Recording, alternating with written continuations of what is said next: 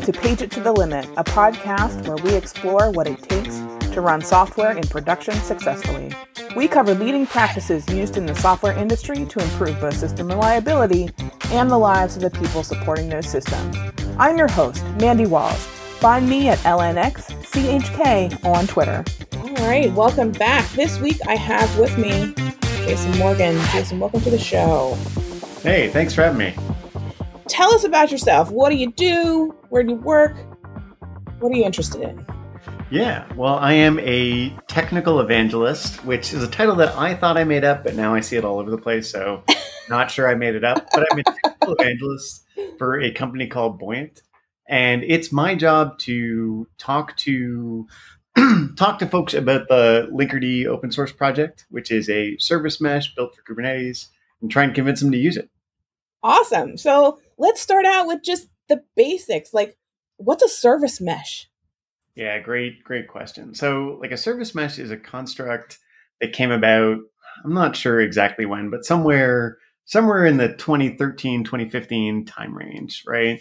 And effectively what happened is as folks started building, whether you want to call them microservices or not, like distributed applications, right? Like the initial approach was to take tooling for service discovery, take tooling for setting up HTTPS or encryption between your connections, take load balancing, take gathering metrics, and shove them into a library that developers would import into their applications that would do kind of like the how to be a good citizen on the network stuff. And that first pattern was okay until the libraries had to change, right? And like as you get 10, 20, 30 teams using this shared library, right? Especially if you have multiple languages, like you get more complex. But as you get a bunch of teams using the shared library, it was really hard to change this, what is at its core infrastructure code inside all these different apps at the same time. So basically this became a problem as people started to do microservices at scale, right? And folks came up with some different ways to solve it. You know, the one that our company came up with was this idea of, hey, what if I took that library that has these kind of network functions and stripped it from the application and instead ran it in its own separate process and then routed everybody's communication, this app's communication, through this second process. And if you do that, suddenly you take that, you know, how to be a good citizen on the network functionality out of your app. You still get the benefit of it in your app, but you don't get the drag on development or developer velocity that you see when it's inside your application. Does that make sense? Sort of. So is it acting sort of like a proxy for all of its other requests so that I don't have to keep updating like when microservices move around as well as everything else that's going on? Yeah, in fact, that's a way easier way to describe it. So really what it is, it's taking all the network logic and shoving it into a proxy. And you run the proxy inside your application, you force all your traffic to go through the proxy, and now suddenly your app can just do looking up users or checking the database for whatever it's trying to do. And then it can just assume that it's going to get encryption. It can assume that it's going to get standard metrics surfaced. It's going to assume that it's going to make good load balancing choices. And then the proxy will just do that for it. Oh, okay. So then when I have like changes to update in the network, it just goes out to those little proxies and that takes care of letting everybody else know what's going on. Yeah, exactly. So yes, and even better, it shifts a infrastructure concern to your platform team and away from your app developers. Okay. Which is the real innovation. If you can just have developers not do it, then they can focus on business logic, and the platform team that really cares about, you know, the TLS, the observability and metrics, the load balancing, all that stuff. They can handle configuring that side.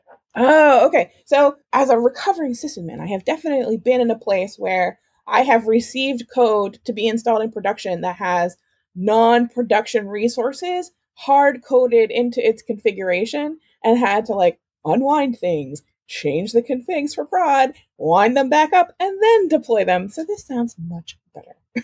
Yeah, the idea is just let app devs focus on the app, let the platform team focus on the platform. And the service mesh has been a great tool for it. In general, we see as folks are maturing in their Kubernetes journey, like more and more people are running into the holy cow, I need a service mesh situation.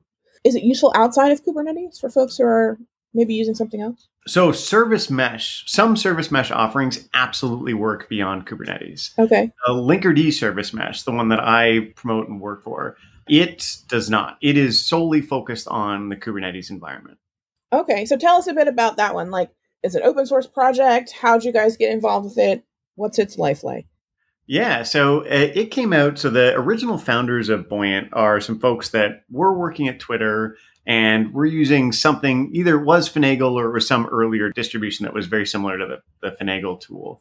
They built the service mesh being like, hey, we could take something like Finagle, put it into a little proxy and ride with it. Right. And so there was an initial iteration called Linkerd1, which was basically this library packed into a proxy. And it was nice, but it was built on Java, and so it wasn't that performant. And it also was targeted originally at, and I forget even the name of the orchestrator, Mesosphere. So it was originally targeted at that. And then Linkerd 2, the version they rewrote, is entirely Kubernetes focused. It doesn't have any Java. It's all Go and Rust. And it's made to be really easy to use in Kubernetes. So like our philosophy for our service mesh is, if you're running an app in Kubernetes, you should be able to install Linkerd, add your app to the mesh, and it still works. In fact, it just works better, right? Because now you have mutual TLS, now you have standard metrics, now you have request level load balancing and some things you didn't have before, but without any change to your app. So by writing Linkerd entirely for Kubernetes, we're able to keep it really simple. Interesting. Okay. So, and then it doesn't matter what language your actual application is written in, because it's all making requests over the network anyway. It doesn't have to care. Yeah, exactly. So the way the proxy really works, right? So Kubernetes is this big like container orchestrator tool, right? So you give it app definitions and it goes and schedules them across however many nodes you have in your cluster, right? And it has this construct called the sidecar, right? Which is literally you can take your application container and you can put like a motorcycle sidecar right beside every instance of your app. And all the traffic just gets routed through the sidecar. So if you want to leave the application or enter the application over the network, you have to go through the sidecar. And so that allows us to take over all your network traffic in an entirely language agnostic way. Interesting. So does that then also help folks who are like moving into Kubernetes? Like, does it reduce their sort of lift and shift? Like, they don't have to actually, do you actually have to know that you're in Kubernetes at that point? Like, if you're just going to hook up a little sidecar that everything's coming through, does it actually look significantly different from when you had it on another container somewhere or a VM or whatever? Yeah, so moving to the hard thing about moving to Kubernetes, I guess there's a couple things that could be hard about moving to Kubernetes. Is one, is your app comfortable being started and stopped by the orchestrator in an entirely arbitrary fashion? Right, and you have to answer that. And then do you have the Kubernetes constructs you require? Right, so Kubernetes, it simplifies things like service discovery, but it does it by saying, hey, you have to make a little object that represents your service. And we'll go collect up all your containers that are part of that service, and we'll attach them to it so that it's easily found. But you're still going to need to make the underlying Kubernetes constructs to get going. What it does do for Kubernetes adopters is it lets them, as they move their apps to Kubernetes, it gives them a level of visibility that isn't there in native Kubernetes. Okay. As you move your app in, you'll be able to see, hey, for every transaction, like what's the success rate for a given application or a namespace or an individual instance of my application. What's the success rate? What's the latency? What's the request volume that it's seeing? Things like that. So then are you hooking up, say, your metrics and monitoring collection directly into that component instead of the native application? Yeah, absolutely. I remember I used to work at a satellite imagery company, and I had to beg 30 different app development teams to build a /metrics endpoint. Yes. Right? I'm like, please, everybody build an endpoint. I know you all have metrics endpoints, and you're putting just everybody do it at /metrics and try and get some similar info. This is what we're looking for vaguely. And, the process was ultimately like totally futile. I think, what was that guy, the Sisyphus guy pushing the rock up the hill? I felt a lot like that. And now with a service mesh, you just don't do it. Like, don't tell them to implement anything because they don't care. Like, they don't care if you have the metrics that you want, right? Like, they care, can they figure out, they being the app team, right? Like they're focused on hitting their numbers, getting their function out or their feature out, whatever it is. And you can shift the infrastructure concern of, hey, I really care that we all have similar metrics. You can shift that back to the platform team because I'll put a proxy beside your app and I'll get the metrics from the proxy because it's already configured to surface them for me, right? Which is really nice. Same thing, like when you got like 30 or 100, services in your microservice application, seeing how they talk to each other. Like I've had 3 customers in the last 2 weeks that have been like, they've used our tool and they've been like, wow, I can see what's talking to what in the environment. Like, is there any good way to export this? I'm like, well, you don't have to. You can just look at the site or take like a screenshot or something. But like just showing what's talking to what in this sort of environment can be really powerful, right? And it's a sort of is just surfaced by a service mesh. Awesome. Yeah. So for folks who are sort of considering this as part of their solution, like how do they get started with this? Yeah. If you go to linkerd.io, linkerd.io. We'll put it in the show notes for folks. Yep. We have a getting started guide that's really handy. I tell people at conferences, if you can't get through it in 30 minutes, come up to me. I'll say sorry. I'll buy you a drink. Even on conference Wi-Fi, it's a very straightforward process. Just try it. Like if you're going to do something in Kubernetes, if you have an app running in Kubernetes, try Linkerd in your staging environment, your dev environment, wherever safe, and add an application to it. See what results you get, right? Like a lot of folks, and myself included, right? Like I used to be really worried that adding a service mesh to Kubernetes would require a lot of work. We used to recommend, when I was at VMware, we used to recommend to folks like, hey, let's get you going with Kubernetes. Then we'll talk about service mesh once you're really comfortable in that space. Well, that's because our thinking was around, the Istio service mesh, which is very powerful and a great tool, but is also really complicated, right? And has a huge management burden. With Linkerd, like it's easier to run your app in Kubernetes with Linkerd than it was before, which is really the big selling point in my view. So try our Getting Started guide. See if you can get your app working. We also have a Slack. It's really helpful. Come hit us up. And then there's a ton of videos that we have that just kind of go into what is Linkerd? How does it work? How do you do some things? The big design choice we made was any complexity in Linkerd, you have to like opt into. Oh, okay. So when you start, you can use Linkerd without changing anything about your Kubernetes environment beyond adding like a 1-line annotation to your deployment saying, add the Linkerd proxy. That's all you have to do. When you want more features or functionality from the mesh, you can get them. You then have to opt into new bits of complexity, right? We just did a talk on how to use policy, how to restrict who can talk to what on the basis of identity, right? Your Kubernetes identity. And like that's something where you're going to have to use custom resource definitions and things will get more complicated. It's not brutal, but it's more than the basics. Yeah. You get mutual TLS, your metrics, and your better load balancing just by installing it and trying it out. Do you recommend now that instead of starting with sort of plain vanilla Kubernetes and then adding the service mesh on, that you just start with the service mesh as part of your initial Kubernetes rollout? I think it depends on what you're doing. If you're doing your own custom applications, yes. If I'm hosting an infrastructure cluster, when I build a cluster to host a registry and a CI tool, some things like that, no, I won't put on a service mesh because I don't care, right? Like if I'm going to start my app with a Helm chart and it'll either work or it won't work, and I'm not going to troubleshoot it, right? If there's a problem, I'm going to turn it off and turn it back on, kind of thing. Well, delete it and recreate it, right? If I'm doing a custom web app, yeah, absolutely. You will just get a tremendous amount of value for very little cost. Are there security concerns or things that folks should be aware of? Yeah, well, like that's kind of the thing. There are security concerns in running in Kubernetes. Like by default, you're going to send stuff plain text around your cluster, right? Which I get it, right? Like I get it. It's you just want it to work, right? But like that's the default state. The default state is that everything trusts everything inside a Kubernetes cluster, and let's just go send packets around. When you add a service mesh, you get mutual TLS. TLS is I'm a client. I go find a server. I know that server is who it says it is because of its certificate, and I can encrypt my session between it. Mutual TLS is that, except for the server now also checks the client. So now both sides know who they're talking to, right? So when you install Linkerd and you add your app to it, every communication runs over a mutual TLS connection. I'd say, because I don't want to pretend that everything's great about Linkerd. Like, it's pretty great, although, and I'm paid to say it's pretty great. Like, pretty great. It's pretty great, but there are costs to running any service mesh, right? We talk about this a lot. For every mesh, and you should evaluate this for yourself as you get going, there are, I call them like the 3 taxes of a service mesh, right? There is the CPU and memory tax. The way a service mesh works is you put a proxy beside your application instance, your individual container. So that proxy is going to cost you CPU and memory. Yeah.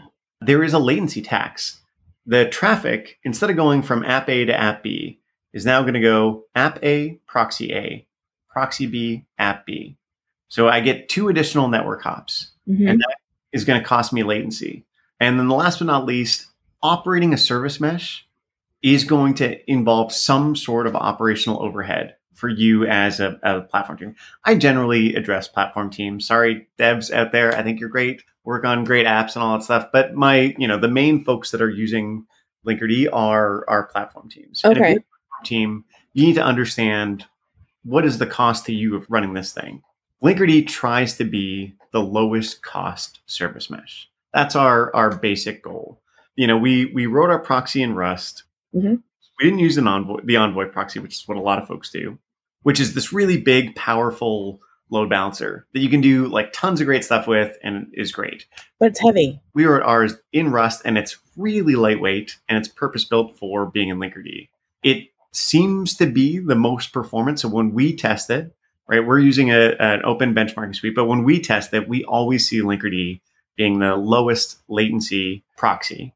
Operationally, like, you can't beat us in terms of operational simplicity.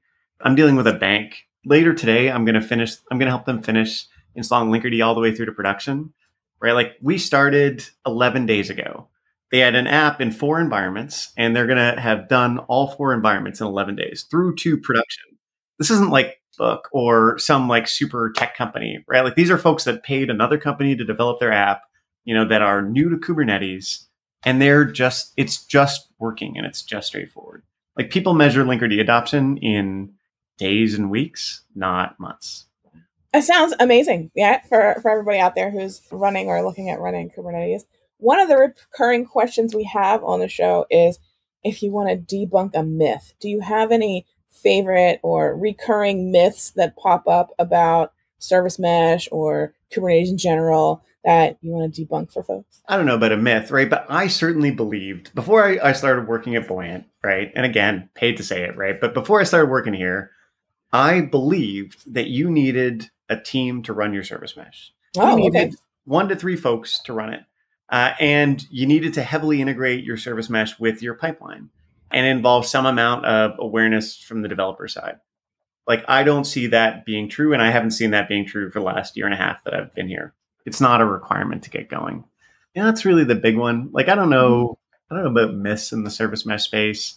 You see lots of marketing stuff, right? And like, service mesh itself as a term, like, I thought was kind of like a weird one, although I now kind of get it, right? It's a big web of services talking to each other. That's my initial impression was with it too, because like, coming off of some of the enterprise customers I used to work with at a prior job ran stuff explicitly on a service bus. So like, okay, I understand the bus is kind of more of a straight line thing. Okay, the next evolution of that, sure, looks like a mesh. So in my mind, it kind of fit that way, as like, it was the evolution of these like cranky old service bus architectures that people had put together 10 years ago or so. But that was just my impression of it. Yeah. I had so many like horror stories from working with enterprise service buses. So. Right? That's a whole other show. Yeah, absolutely. Lots of crazy business happening in enterprise architectures. Yeah. No, I'd say my big one is it's not as high cost to try out as you think. Okay. And like, your evaluation time, I see folks who are doing service mesh evaluations that last longer than the time to adopt something, right? Like, the time to adopt Linkerd, right? Because, really, no matter who you are, right? Like, even if your internal change processes are really slow, you don't need to change your app. You don't need to change your environment in a significant way to use Linkerd. So you can kind of get going without locking yourself into our service mesh, right? Because you're not going to be writing custom resource definitions to make it work. Like, it's just going to work. For those that don't know, Kubernetes is cool in a couple ways. Like one of them is it's really good at doing declarative configuration management. Like you describe what you want in YAML and it makes it happen, right? And then the other thing it's really good at is the Kubernetes API is just this big dumb REST API, and you can extend it to manage whatever objects you want, right? And so software vendors now put like their own command and control stuff into Kubernetes through what's called a custom resource definition, right? So custom resources are extensions to the Kubernetes API that let you control other software. For me, the way I do this, and y'all feel free to do it your own way, but the way I look at how complex something is I think, how many custom resources do I have to use to make this thing work? Right. And the thing I'm proud of with Linkerd is that to make it work, you need 0 custom resources, not one to get the core functionality of it. And I think that's really neat, which is why you can adopt it fast.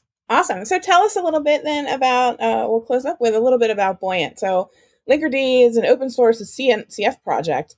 And then what kind of things does Buoyant add to that? To be clear, we are a CNCF project. We are the only service mesh to hit graduated status with this. Okay. So that means we've hit the top tier of maturity according to the CNCF. And, alongside projects like Istio or Open Service Mesh, we're the only one at graduate status. Now, caveat here, like I'm doing a little bit of marketing stuff because Istio only joined like earlier this year. They haven't had time to hit graduate status, but for us, it was a big deal. And we hit graduate status around this time last year. Buoyant, the company, we make a tool called Buoyant Cloud, which basically allows you, imagine you did want to do Linkerd, right? And you want to go fast and you're like, all right, this is great. But like, I don't want to figure out how to monitor it, how to maintain it, how to do any of the core operational functionality in it. You can install our agent from Buoyant Cloud into your cluster.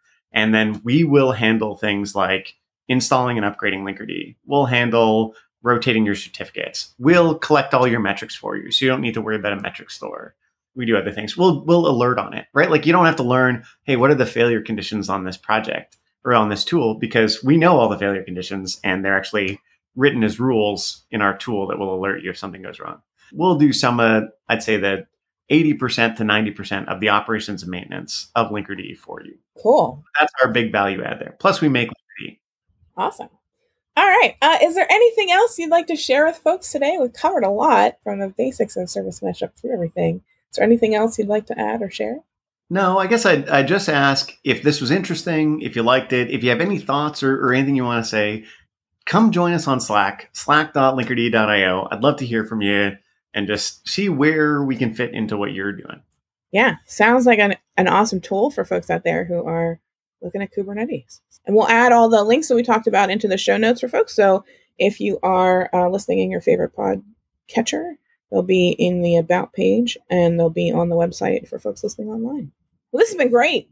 Jason, thank you so much for all the info. I hope this helps folks out there who are considering Kubernetes and Service Mesh for their projects. And it's been great for mine. It's just totally delightful talking to you, and I appreciate you having me on. Awesome. Thank you. So we'll wrap up there for folks, and we'll wish everyone an uneventful day. That does it for another installment of Page It to the Limit. We'd like to thank our sponsor, PagerDuty, for making this podcast possible. Remember to subscribe to this podcast if you like what you've heard.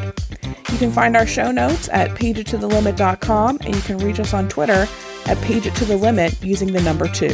Thank you so much for joining us, and remember, uneventful days are beautiful days.